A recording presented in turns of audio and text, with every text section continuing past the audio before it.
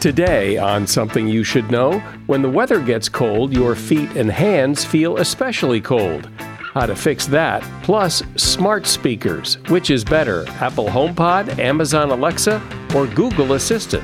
Google Assistant is known to be smarter. It's better at answering questions than Alexa is. If you ask it a question, it's more likely to answer it and answer it correctly. Siri is behind, and so any Apple speaker you buy will be behind as well. That's the practical difference between the three. Also, if you're going on a job interview, what color should you definitely not wear? And liquids. You're surrounded by them. You can't live without them. But what is the definition of a liquid? Yeah, you'd have thought there'd be a good answer to that, wouldn't you? And that's one of the fascinating things about liquids. There isn't actually a very good definition of what a liquid is. We know what a solid is, and we know what a gas is. Well, liquids are somewhere between the two states of matter. All this today on Something You Should Know. If you have a job opening and you need to hire someone, what are the chances, when you think about it, what are the chances of finding a great match inside your circle of influence? Pretty slim. I mean, even if you put the word out there, a lot of people who may be perfect are never going to hear about it. That's why you need Indeed. Indeed is your matching and hiring platform with over 350 million global monthly visitors, according to Indeed data, and a matching engine that will help you find quality candidates fast. And Indeed does it all. You can use Indeed for scheduling, screening, and messaging so you can connect with these candidates faster. But it's not just about the speed, it's about the quality. 93% of employers agree that Indeed delivers the highest quality matches compared to other job sites, according to a recent Indeed survey. What I love about Indeed is how efficient it is. You get quality candidates, you get them fast, and that's what it's all about. Indeed's matching engine is constantly learning from your preferences, too. So the more you use Indeed, the better it gets. And listeners to this show will get a $75 sponsored job credit to get your jobs more visibility at Indeed.com/something. Go to Indeed.com/something right now and support our show by saying you heard about Indeed on Something You Should Know. Indeed.com/something. Terms and conditions apply. Need to hire? You need Indeed. Something you should know. Fascinating intel, the world's top experts, and practical advice you can use in your life. Today, Something You Should Know with Mike Carruthers. Hi, welcome to Something You Should Know. It's beginning to look and feel a lot like Christmas around here. And now I just need to get my Christmas shopping done. But one of the things that happens around Christmas time is things get colder. And when the weather gets colder, you'll notice that your hands and feet get cold. Do you know why that is? It's because your body prioritizes keeping your vital organs, like your heart and your lungs, warm. And that reduces the blood flow to your extremities, so your hands and feet feel colder. But when your hands and feet feel colder, then you feel cold. So what can you do? Well, here's some advice. First, sleep with socks. It can make a big difference on a chilly night, because when your feet are warm, you feel warm. And when your feet are cold, well, you feel cold. Get real gloves. Skip the dollar store gloves or the fancy ones that are more for show. Get the kind of gloves that are lined with fleece. It'll keep your hands warm, and that'll keep you warm. And go high-tech. Portable hand warmer packs or heated shoe insoles that you can buy online or in sporting goods stores really can make a difference. And exercise. If your blood is flowing, it will make you feel warmer. And that is something you should know. There's an old episode of the original Star Trek where, if I recall correctly, Captain Kirk and Spock and the other members of the landing party travel back in time to the 20th century, and Mr. Scotty, comes face to face with a 20th century computer and tries to talk to it. He says, "Computer, do this or that." And it's funny because, of course, the computer didn't do anything. You couldn't talk to computers in the 20th century. Fast forward 50 years, and now you can talk to computers. If you have Alexa, if you have a smart speaker in your home, you can do what Scotty tried to do and talk to a computer and get it to do something. And this is actually a big deal. Bradley Metrock is CEO of Score Publishing, and he produces events that revolve around voice computing.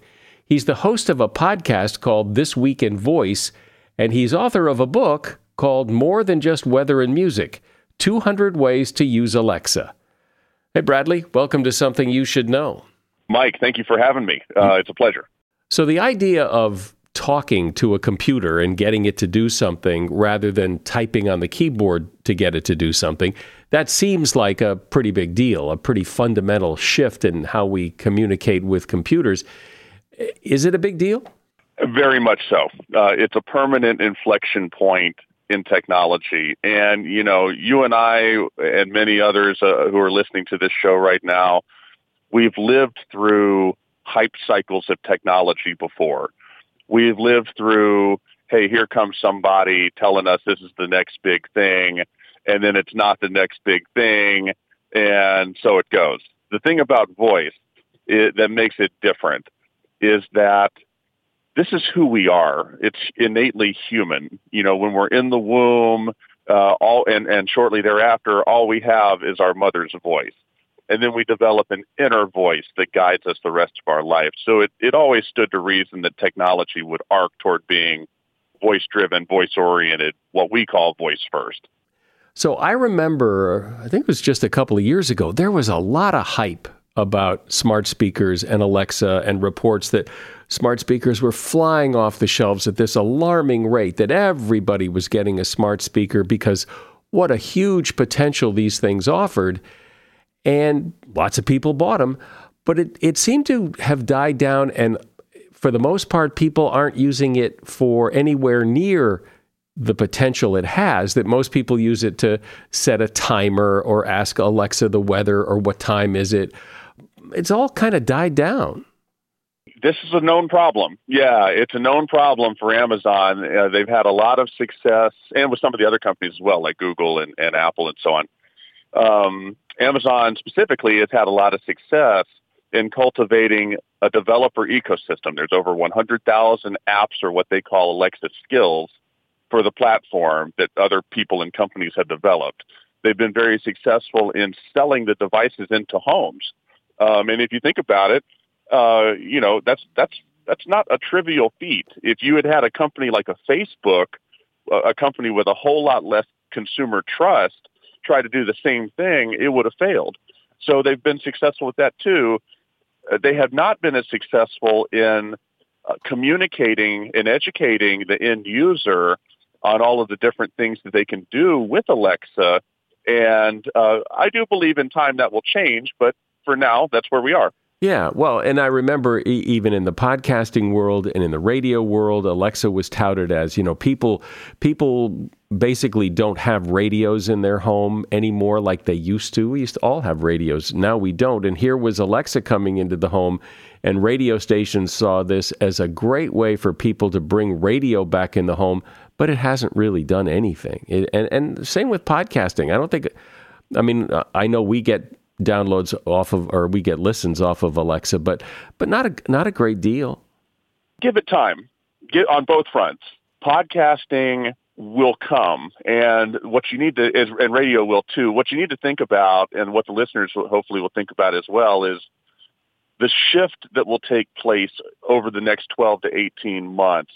I believe it'll be in the next 12 months in the year 2020, where Alexa, Google Assistant, Siri, some of these voice assistants that are mainstream voice assistants will make the shift, and Alexa will do it first, into being less reactive and more proactive.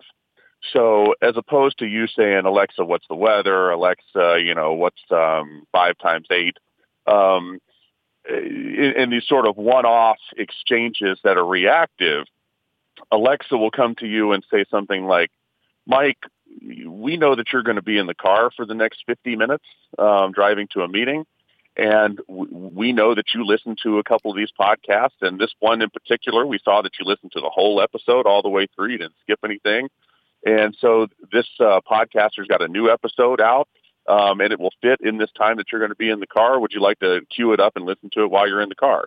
All of that completely bypasses what most people use as search today, but it also requires that content creators, whether you're a podcaster or a radio host, a video person on YouTube, whatever it is you're doing, be within these ecosystems and you're playing in these sandboxes. And that is the future, an AI-driven, algorithmic, machine learning-oriented, proactive approach toward pushing content out to the user rather than waiting for them to find it.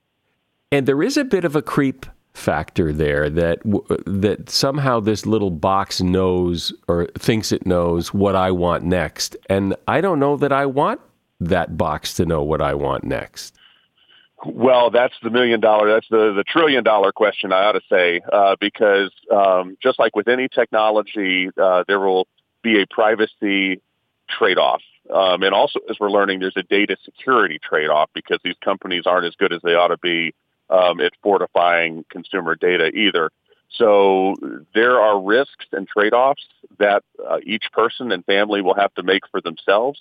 But these companies that are leading the way with voice, they're going to do a pretty good job at making the case to the end user that it's worth considering from a utility standpoint, from a life improvement standpoint, that perhaps you ought to be willing to make that trade, and many will.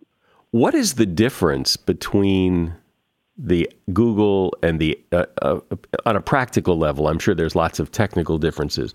What are the differences from the consumer's point of view between the Apple smart speaker, the Google smart speaker, and the Amazon smart speaker? There's not a lot of differences from a smart speaker standpoint. The HomePod's gotten some praise for being a really good and rich audio experience for music, but this new Echo Studio is the same way. And Google's got Google Home Max is the name of Google's version of that. So that playing field is leveled now. It's more important the differences in the voice assistant themselves, the brains of the speaker. And that's where Alexa has a lot of partnerships it brings to the table. They just announced a few weeks ago that Spotify's free tier now works with Alexa. There's a gazillion things like that I could name where Amazon's been successful in bringing partnerships and making Alexa a more rich experience for the user. Google Assistant is known to be smarter. It's better at answering questions than Alexa is. And so you've got a richer experience from that standpoint. If you ask it a question, it's more likely to answer it and answer it correctly. Siri is behind, and Apple's known to be behind. When Steve Jobs passed away, he was the architect of the deal in which Apple purchased Siri when they acquired that business. And when he passed away, that vision was lost. Tim Cook didn't share that. He didn't quite know what to do with it as much. And so Siri's behind, and so any Apple speaker you buy will be behind as well. That's the practical difference between the three. I'm speaking with Bradley Metrock. He's CEO of Score Publishing. We're talking about voice computing, and Bradley is author of the book, More Than Just Weather and Music, 200 Ways to Use Alexa. As a listener to Something You Should Know, I can only assume that you are someone who likes to learn about new and interesting things and bring more knowledge to work for you in your everyday life. I mean, that's kind of what Something You Should Know is all about. And so I want to invite you to listen to another podcast called TED Talks Daily. Now, you know about TED Talks, right? Many of the guests on Something You Should Know have done TED Talks. Well, you see, TED Talks Daily is a podcast that brings you a new TED Talk every weekday in less than 15 minutes. Join host Elise Hu. She goes beyond the headlines so you can hear about the big ideas shaping our future. Learn about things like sustainable fashion, embracing your entrepreneurial spirit, the future of robotics, and so much more. Like I said, if you like this podcast, Something You Should Know, I'm pretty sure you're going to like TED Talks Daily. And you get TED Talks Daily wherever you get your podcasts. So, Bradley, is a smart speaker just hardware? And what I mean by that is, if I have a smart speaker, an Alexa speaker that's 3 years old, does it matter? Or because it's just hardware that sends my message to some central place and that's very updated all the time and I'm just using it as a conduit to get there? Or if my smart speaker is old, am I not having the experience that someone has with a new one? The former. So it's a vessel. It's a container for the voice assistant, that AI that lives within. Now, that's changing a little bit. There's some nuance to it because there's some things that both Amazon and Google and some of these other companies are doing to have functionality provided for localized offline usage that maybe doesn't conform to that. But in general, smart speakers are constantly updated every day because these assistants, Alexa, Google Assistant, and Siri, and so on, are being updated every day. So, the container doesn't matter as much. The brains are everything.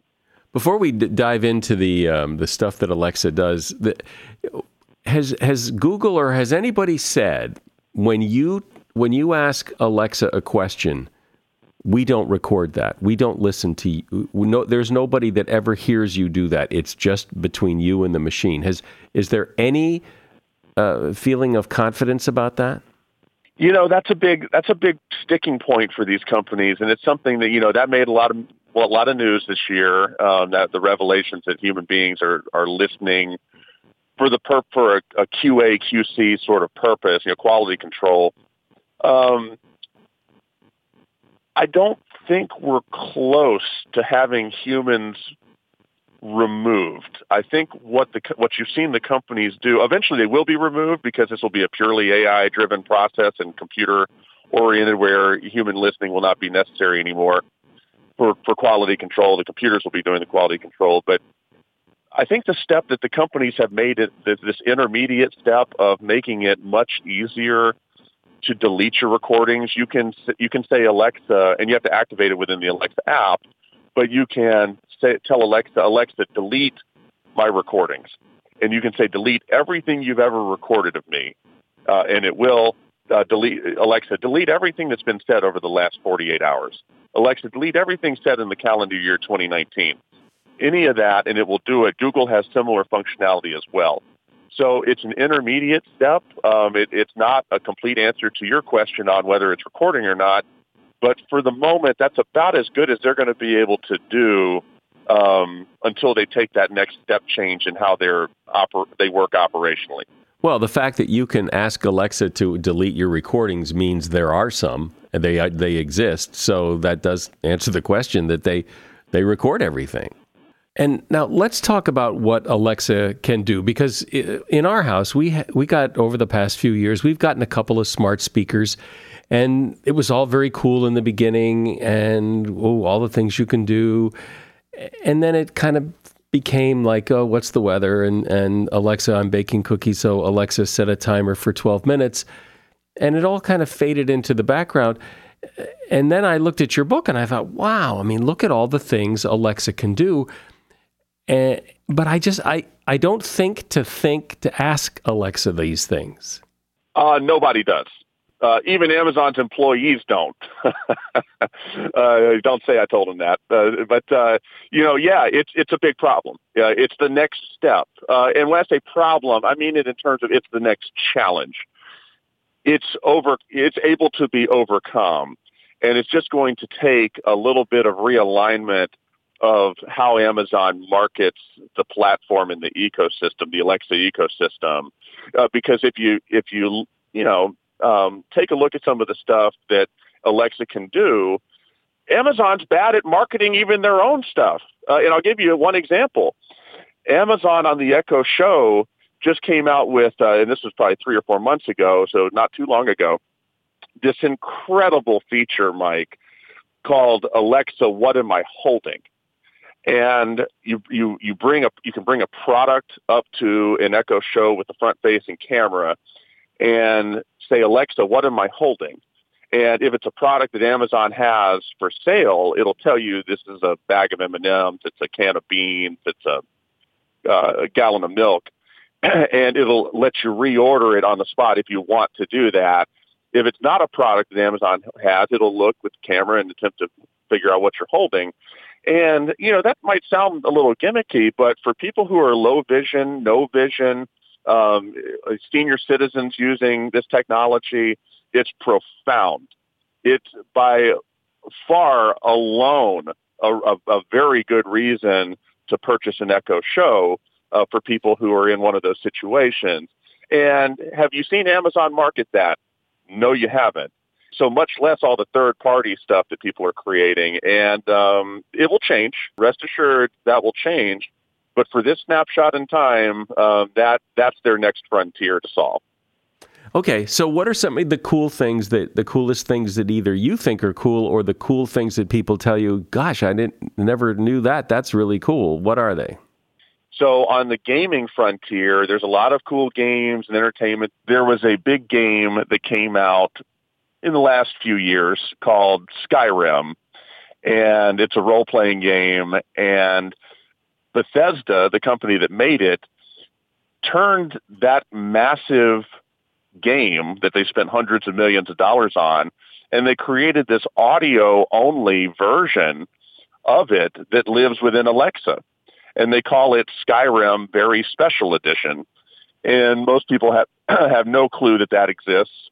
On the healthcare side, Mayo Clinic has produced a phenomenal Alexa skill called Mayo Clinic First Aid that gives a lot of great information. There's something called My Pet Doc, where you can speak live to a veterinarian 24 hours a day through Alexa. We live in this so-called information age, and, technology impacts our lives in different ways. But the reality is we live more depressed, isolated, and lonely lives than almost ever before. And there's two groups of people that are more depressed than anybody else: senior citizens and college freshmen. And there have already been some very phenomenal studies done that if you take smart speakers like Amazon Echo Dots or Google Home Minis or small ones, big ones, doesn't matter, and you insert those into a senior living facility or a college dorm with freshmen, miraculous good outcomes start to take place. College freshmen and senior citizens feel more sense of belonging. Senior citizens adhere to their drug regimens better. They become more participatory in their communities, and senior citizens live longer. College freshmen drop out less, and they kill themselves less. It's incredible what these devices, and you talk about, earlier in the conversation, sort of the demise of the radio. This is a radio plus a whole lot of other stuff layered onto it, and it just adds to this communal fabric in a way that's real hard to describe, but can be measured, and it's just phenomenal. Well, that's incredible. But give me some just nuts and bolts, bread and butter kind of uses for Alexa that maybe people have never thought about. The number of people that use Alexa for smart home applications is far less than it ought to be. Alexa is very, very robust at handling smart home, anything you want to do with your smart home. Food ordering is a big one. So Starbucks Reorder. Starbucks has spent a lot of money investing in the platform. And with the Starbucks Alexa skill, it will look back at your 10 most recent orders across your 5 most recent locations.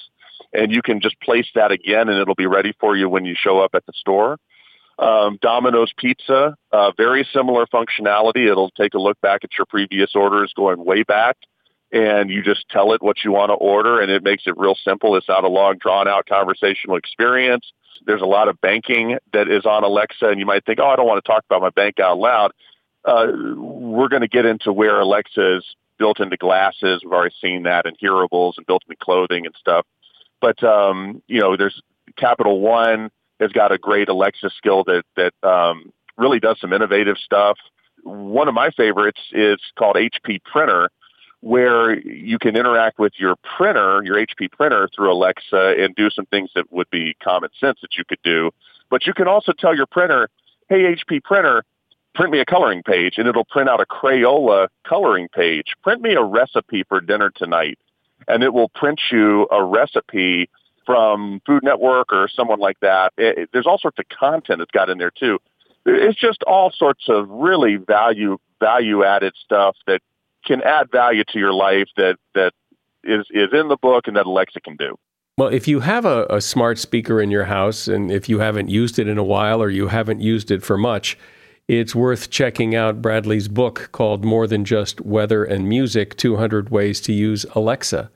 Bradley Metrock has been my guest. He is the CEO of Score Publishing. He is the host of the podcast This Week in Voice, and he's author of this book. There's a link to his book in the show notes. Thanks, Bradley. Mike, this is great. You are surrounded, well, sort of surrounded, by liquids. Liquids are everywhere. 70% of the Earth's surface is covered in a liquid. Liquids fuel your car's engine. Liquids are the most likely thing the TSA will confiscate from you at the airport. Some liquids can be turned into solids. Some solids can be turned into liquids. But you've probably never once stopped to consider all the liquids in your life and why they're so important. Well, that's about to change, because with me is Mark Myodownnik. He's a scientist and author of the book, Liquid Rules, the delightful and dangerous substances that flow through our lives. Hi, Mark. Welcome to Something You Should Know. Hello. Nice to be on the program.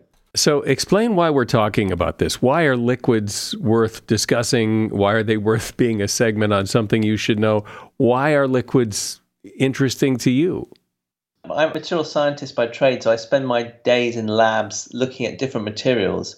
And of course, I go to conferences to talk about this work. And of course, when you get to the airport, the things they're really worried about are the liquids. In fact, they're so worried about them that they kind of frisk you for them.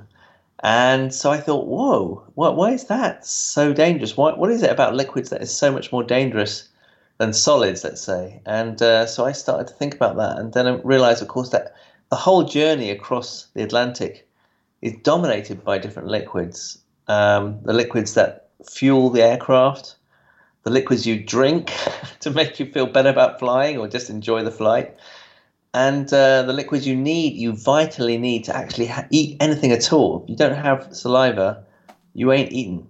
It just struck me as a brilliant topic. They're dangerous, but they're also wonderful, you know? I mean, we wouldn't be without a beer. We wouldn't be without tea, coffee. And so what makes a liquid a liquid?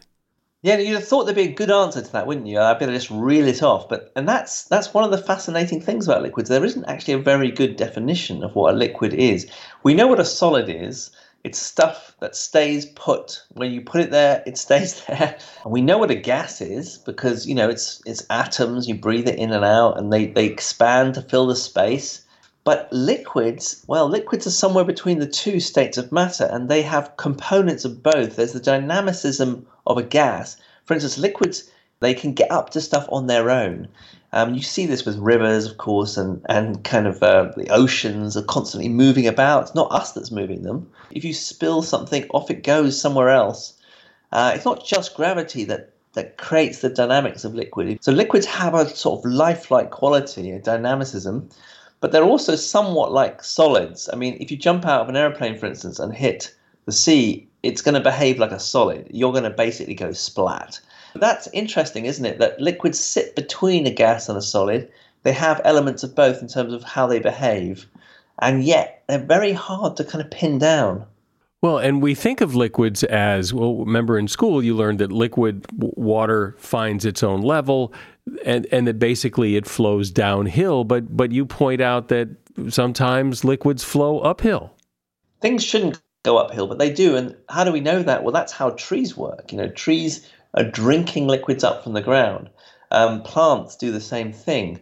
So that's all to do with capillary action. And it's kind of weird. There are these weird words that you know that they're to do with liquids. Capillary is one of them. Surface tension is another one. You know they're important, but how are they important? Why is it that some things can walk on water, for instance? Why can some insects do that and others don't? Why can't we do it? It'd be great if we could.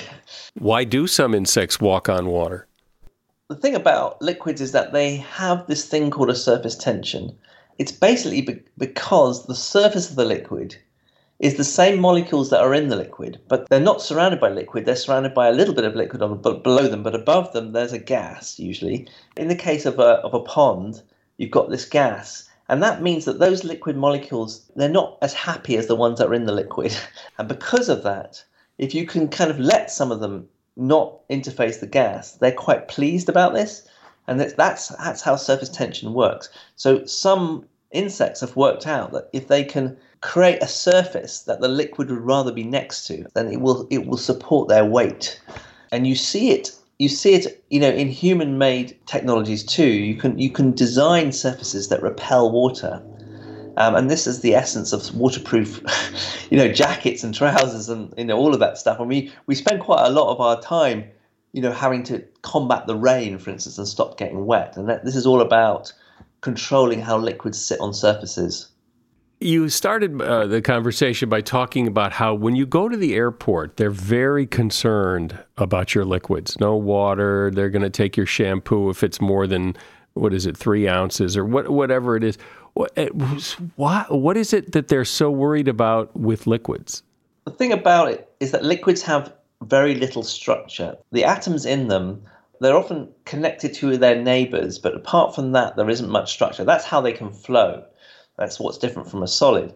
But that means that when you X-ray them or you interrogate them with these techniques that we've got used to for security, like to detect something like a gun or a knife, they're very good at finding those in luggage with these techniques.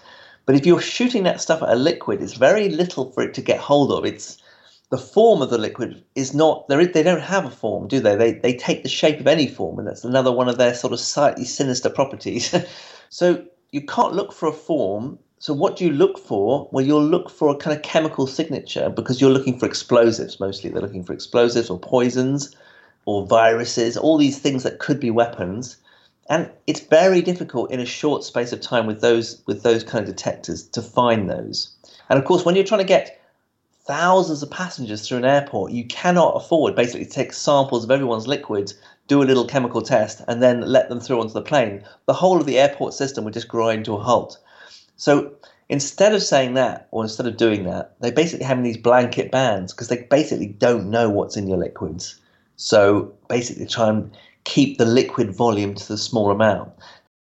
You said that a liquid is hard to define, but that, a solid stays put. It stays where it is and it looks the way it looks, whereas a liquid will take the shape of whatever it's in. So does that mean that stuff like peanut butter and toothpaste are technically liquids? Because I don't think of them as liquids, but maybe they are. Well, basically, peanut butter will make the shape of the container. So if you take the peanut butter out of that container, the jar, it'll just form a puddle on the floor or the table. And that's the hallmark of a liquid. So toothpaste, the same. So these things that kind of flow, and you might ask the question, well, what's the time frame it has to flow? Obviously, honey is very viscous, but we'll agree that honey is a liquid. Toothpaste is a liquid. Peanut butter flows very slowly, but it is also a liquid. But how about this? The tar on the roads that we drive around on is also a liquid by that definition. We drink a lot of liquids, beverages, so those must be important liquids. Obviously, we've got the liquids that we drink every day, tea and coffee. And there's a big debate, especially coming from Britain, where I come from, which is the better drink. Worldwide, tea is a more popular drink, i.e. more people drink tea than coffee, although that ratio is changing. Could you ever define the best, most refreshing drink in the world? Could we actually have is there a kind of quantitative measure of refreshingness? Tea, has that sort of air of a kind of quiet drink, a drink that isn't about you getting up and going and taking the day by the horns. So in a way, starting the day drinking tea does seem a bit odd. It's quite a subdued way to start the day. Whereas coffee, fires you up with a big caffeine hit, but it's also quite an astringent taste in the mouth, and it has a flavor profile that's very kind of chocolatey and has these different, flavor components that are kind of fiery. So these drinks, tea and coffee, they sort of do different things for people, but there's no doubt about it. They're very sophisticated in terms of chemistry. So they have thousands of flavor molecules. And that fascinates me because the drink that everyone thinks of as the king of drinks, let's say the most sophisticated drink in the world, isn't tea or coffee, it's wine. Now, how did wine end up being the de facto most sophisticated drink in the world? It's not that wine has a more sophisticated chemical makeup, has more flavor molecules than tea or coffee. It's just that the people who make wine want you to think that this drink is the epitome in sophistication, in taste. If you can detect the difference between this wine from this region, then somehow that says something about you. You are a sophisticated person. You don't have to tell me whether you know maths or chemistry or poetry or Shakespeare. You are sophisticated because you know the difference in these drinks. And that's the kind of idea that's going on here. And there are lots of props that this industry uses to kind of get that across. One of the props is the label on the wine. Another prop is the pulling of the cork and the sound of it. Another prop is the fact that there's a wine menu in a restaurant, right? There's not a tea menu. I mean, and sometimes there is a coffee list, but it's quite restricted. But there's a wine, there might be 25, 30 wines. And what they're basically saying to you is this drink is so special. We've got a whole other booklet of stuff. I don't know if you looked at this, but one of the things that's interesting to me is somebody figured out sauces. Like if we put this on that, it'll make it taste even better. Ketchup, gravy, things like that. And they're all liquids for the most part. And somebody had to figure that out. In the mouth, you have taste buds. But it is not the solids. It's not the solid food that's getting those flavors to those taste buds. It's the liquids. So if you don't have saliva, which is the main liquid that conveys the flavor, you just don't taste stuff. And the other thing that's really important to taste is your nose. So when you eat stuff in your mouth, it releases the aroma, and the aroma goes up the back of your nose, the back of your mouth into your nose, and that gives you this very wide-ranging flavor profile. But the other thing that liquids are doing in your mouth is they are, and it doesn't sound a very nice thing, but it is really important, is they stop your soft palate being lacerated by the food. And again, this is about lubrication.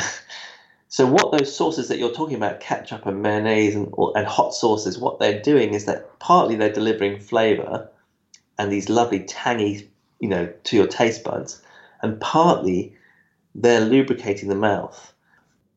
Talk about water, because without water, we wouldn't be here. So water is probably our most important liquid. What about it is interesting? The first thing to say about water is that we believe it's something called a universal solvent. So what does that mean, a solvent? Things that dissolve other things are solvents. So salt, for instance, dissolves in water, and that's great. And oils will dissolve organic molecules. So that's why you cook with oil a lot of the time, because a lot of the flavor that's coming out is an organic molecule from the plant or the meat, and it's going into the oil, and then you taste it on your taste buds via the oil. So oily foods are often very delicious foods. But there are these two things, the kind of carbon world and the kind of mineral world, they tend to be very separate. One side will dissolve one type and the other side will dissolve the other type. But water straddles the gap.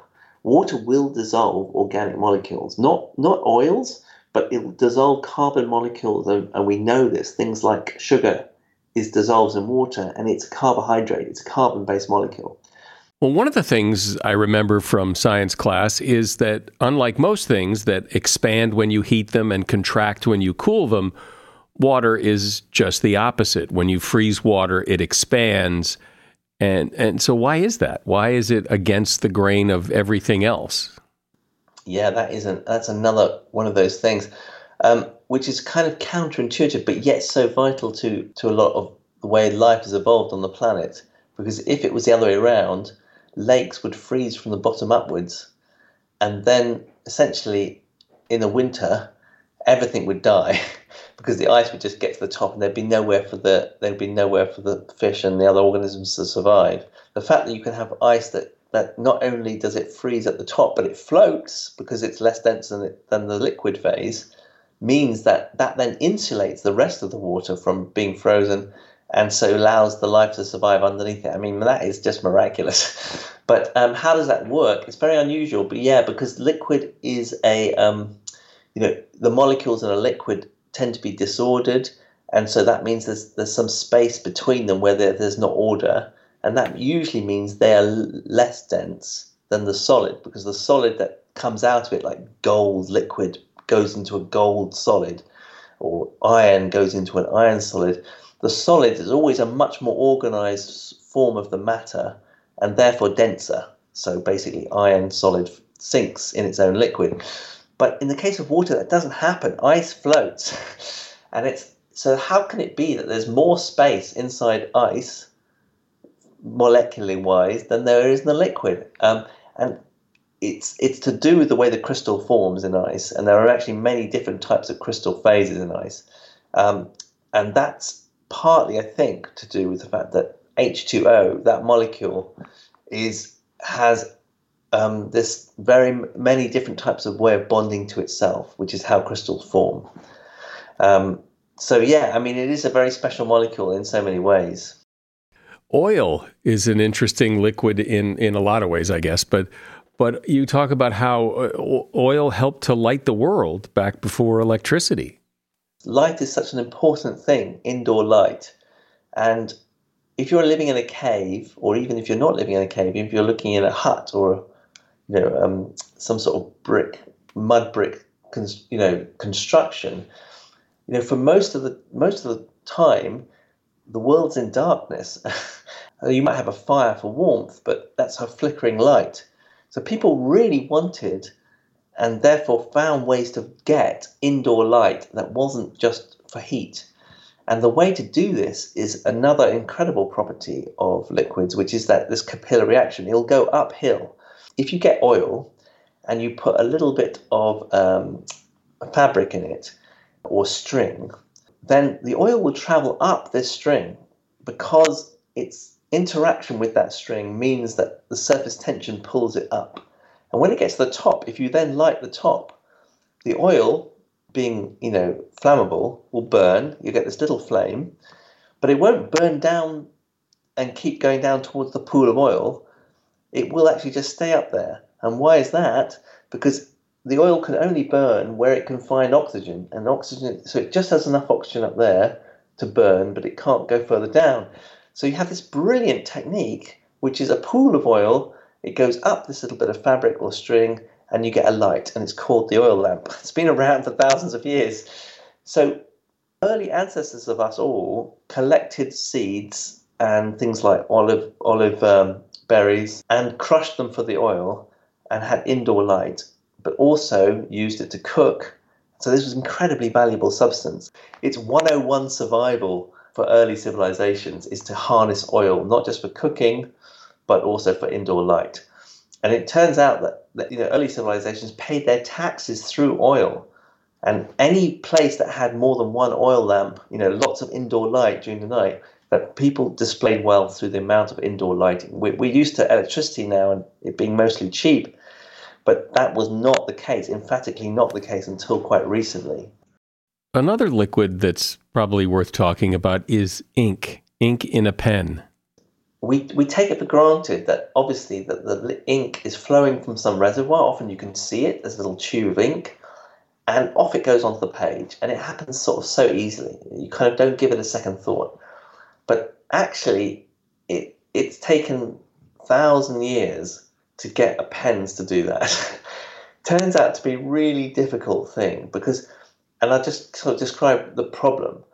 If you make the liquid ink too runny, then it basically just flows out of the nib of the pen and you just get a mess, or you get it all over your hands. And this happened, most of the great books of the world, the literature of the world that we're familiar with, were written by these pens that were basically leaking the whole time over the authors.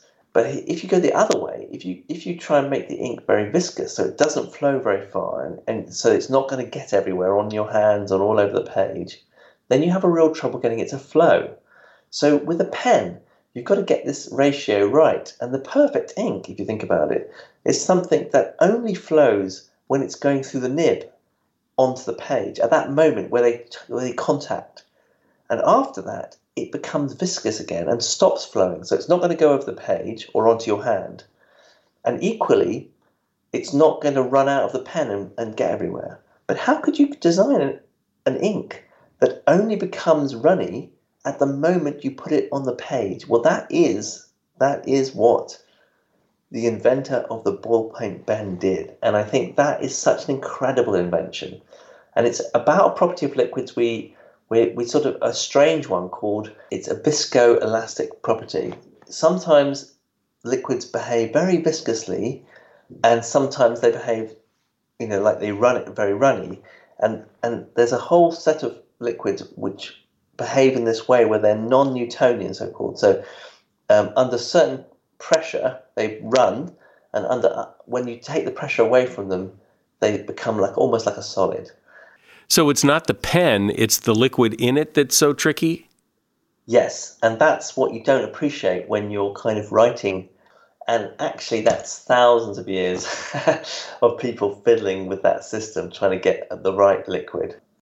Well, I must admit, I have never sat down and had a serious discussion with someone about liquids before like this. But that's what I like about my job. I get to talk to interesting people about interesting subjects like liquids, and this time it was Mark Mayo-Downick. He's a scientist and author of the book, Liquid Rules, the delightful and dangerous substances that flow through our lives. There's a link to his book in the show notes. Thanks, Mark. Thanks for being here and talking liquids. Thanks, Mike. It's been a real pleasure talking to you. I'm sure you know that the clothes you wear communicates a lot about who you are and how you see yourself. So when you're going on that all-important job interview, what color of clothes you wear can make or break your first impression. According to 2,099 hiring managers and human resource professionals who participated in a survey, blue and black are the best colors to wear on a job interview. Orange is the worst. In fact, the study found that 25% of those people think that not only is orange the worst color to wear in a job interview, it's also most likely to be associated with a lack of professionalism. Conservative colors such as black, blue, gray, and brown seem to be the safest bet when meeting someone for the first time in a professional setting. The goal of any interview is to communicate what is unique about you and what you bring to the company and its culture. So a good rule of thumb is make sure people remember you more than they remember your clothes. And that is something you should know. So I'm on this mission to build up our subscriptions on Apple Podcasts. Well, really anywhere, but Apple Podcasts in particular. And, subscribing is free. The episodes get delivered right to your phone or tablet. It's a great thing to do. So please subscribe to this podcast. I'm Mike Carruthers. Thanks for listening today to Something You Should Know. The Bigger Pockets portfolio of podcasts are worthy of your investment. We're having a real conversation as real estate investors. New episodes available every day. It's important to buy where it makes money and not necessarily where you want to travel to. Bigger Pockets, On the Market, Rookie Real Estate, or Money Podcast. The purpose of flipping is to create more cash so then you can reinvest into other types of properties. The Bigger Pockets Podcast on YouTube or wherever you listen.